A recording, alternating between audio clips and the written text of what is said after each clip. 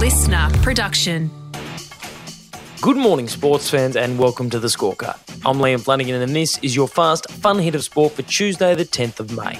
Today, a couple of Aussie basketball heavyweights weigh in on the Liz Cambage controversy, Melbourne City enjoy a feast off a big new shiny plate, and the new rising prince of men's tennis. But first, last Thursday, Brisbane Broncos winger Selwyn Cobbo was flying high. The Broncos everywhere. Walker's knocked it on. Selwyn Cobbo with a chance to race away. Cobbo beats the defence. He strides out. Cobbo, he's going to go the full length. The young gun. Have a look at that. A length of the field try against South Sydney had the rugby league world doing cartwheels about the potential 19-year-old Cobbo possessed and the heights he could reach in the game. Some even dared mention him as a State of Origin bolter for Queensland this year. I'd like to see that. But from the penthouse to the doghouse. He's had his licence suspended for 6 months and been fined $700 off the back of being caught in an unregistered car, unlicensed and uninsured. Cobbo will be hitching a ride to training for the next 6 months after he lost his licence for driving an unregistered vehicle and uninsured one while on a suspended licence. And while the club notified the NRL's integrity unit when the incident occurred, they weren't exactly forthcoming when asked by the members of the media at training yesterday why Cobbo was absent from training.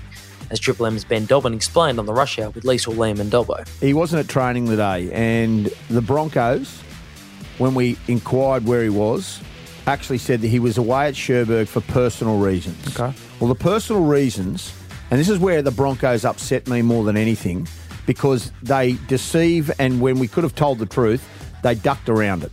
Okay? And I'm telling you right now, the Broncos ducked around today and lied to the media. What the truth is that Selwyn Cobbo was in court today. This is getting a pattern, and I'm sick of it. I really am. These young blokes who are privileged to be in the positions they are go and behave like this, and we get on a goose chase. And people want to say, mate, just stupidity. Just stupidity. So, while Cobbo will endeavour to re-earn the trust of his teammates, it seems the Broncos have some work to do to repair the relationship with the local media. Let me refresh your memory. Aussie basketball star Liz Cambage is plying her trade with the LA Sparks in the WNBA and has basically disowned the Aussie national team and her Opals teammates. I'm living my best life. I'm supported. I'm protected on a level that the Opals or the Australian team never gave to me. My heart lies with those who want to protect me and those who want me to be the best I can be. And I never felt that in the Opals at all. Former teammate and captain Jenna O'Hay suggests Liz's version of events isn't quite accurate, and then Cambage is guilty of making a fairly off-colour remark playing in a practice game against Nigeria before last year's Olympics in Tokyo that resulted in a fight between the two teams. Is it correct that they were playing Nigeria and Liz Cambage had her feathers ruffled and she turned to them and said, "Go back to your third world country"? And of course, Ezi Magbor is originally Nigerian, a Nigerian who's now living in Australia and playing for your team. And as a result, there was a brawl that erupted. And since then, you haven't spoken to her. That is all 100% correct. Unsurprisingly, Cambage has responded, posting to her social media that the truth will always come to light and it ain't even dawn yet. But now two of Australia's other heavyweights of basketball have weighed in on Cambage's alleged off-colour comments. Oh, you just got the PG version, so there was much more than that.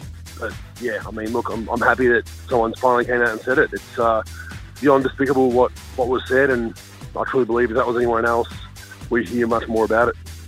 Oh, there's much more in there that you can't say on radio. I'll let people figure that out. But there was some other words used that I would never repeat. I would never even say, to be honest with you. NBA championship winner Andrew Bogut speaking to Ben Fordham on 2GB and making it plain that Cambage's comments that sparked the brawl were much worse than what was revealed by Jenna O'Hay. But Bogut wasn't the only Aussie hooper who weighed in. NBL legend Andrew Gaze on SEN yesterday took issue with Cambage's claims of lack of support during her time with the Opals. That is highly offensive.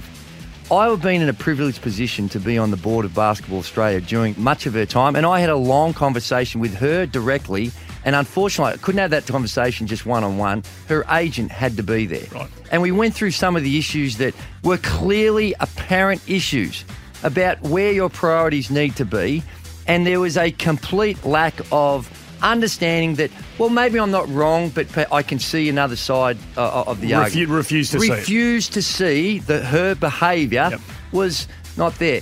And Andrew Gaze is just about the nicest bloke you'll ever meet in Australian sport. So for him to speak like that is, oh, wait, he's actually not finished. But the suggestion on this particular incident and others that her teammates, her coaches, Basketball Australia or anyone wasn't supporting her, that is offensive. That is offensive to people who are going out of their way to try and put in place a system where she can actually perform to her best. And it takes two.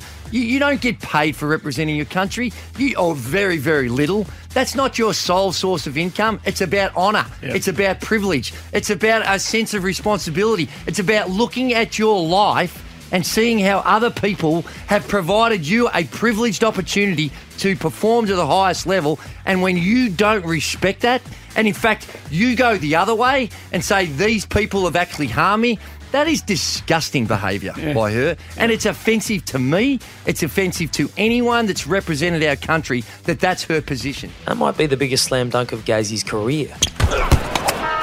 Last night, Melbourne City were going plate shopping. Let's go shopping. Heading into last night's game against the Wellington Phoenix, the equation was simple for City.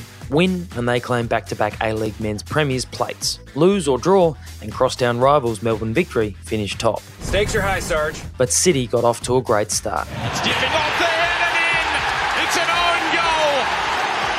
The perfect start for Melbourne City in pursuit of the premiers plate. A third-minute own goal from the Phoenix put City in the box seat, and just 6 minutes later, the new plate looked headed for Melbourne City's trophy cabinet. So can Lightning strike twice in the first 10? Gamulka again, it's near posted out. It's a second. But with Melbourne Victory fans having packed the away end, Phoenix rose to the occasion to repay their surprising new supporters. Ben Wayne! It got there eventually. They are still in at Wellington. Melbourne Victory are still in this premiership race. Despite closing the gap, ultimately Phoenix weren't able to find another goal, and City claimed the premier's plate and will also go into the final series as the number 1 seed. For the better part of the last 2 decades, the sport of men's tennis has been dominated by the three kings. It's Djokovic who claims this classic. Federer's the champion and proves he is the world's best player, without a doubt. It's 21 for Rafa, and he stands alone at the summit of men's tennis. Djokovic, Federer and Nadal. Of the last 85 Grand Slam tournaments, only 11 of them have been won by someone not named Roger, Rafa or Novak. That doesn't seem fair. But the kings are ageing and the throne is calling. So who will rise up to fill the void set to be left at the peak of the men's game? Carlos Alcaraz is the champion in Madrid. The 19-year-old caps off the perfect week. Ladies and gentlemen, meet Carlos Alcaraz. The 19-year-old Spanish phenom has staked his claim as the next to rule tennis after he defeated world number 3 Alexander Zverev in the final of the Madrid Open. But it's not just that the teenager won, it's that along the way he not only defeated world number 1 Novak Djokovic, but also the most recent Spanish phenom and clay court master, Rafael Nadal. Oh, he's got it!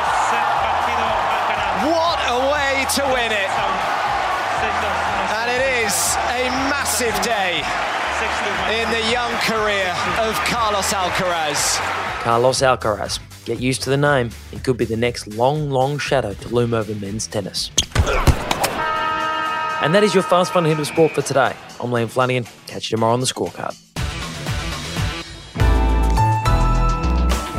Listener.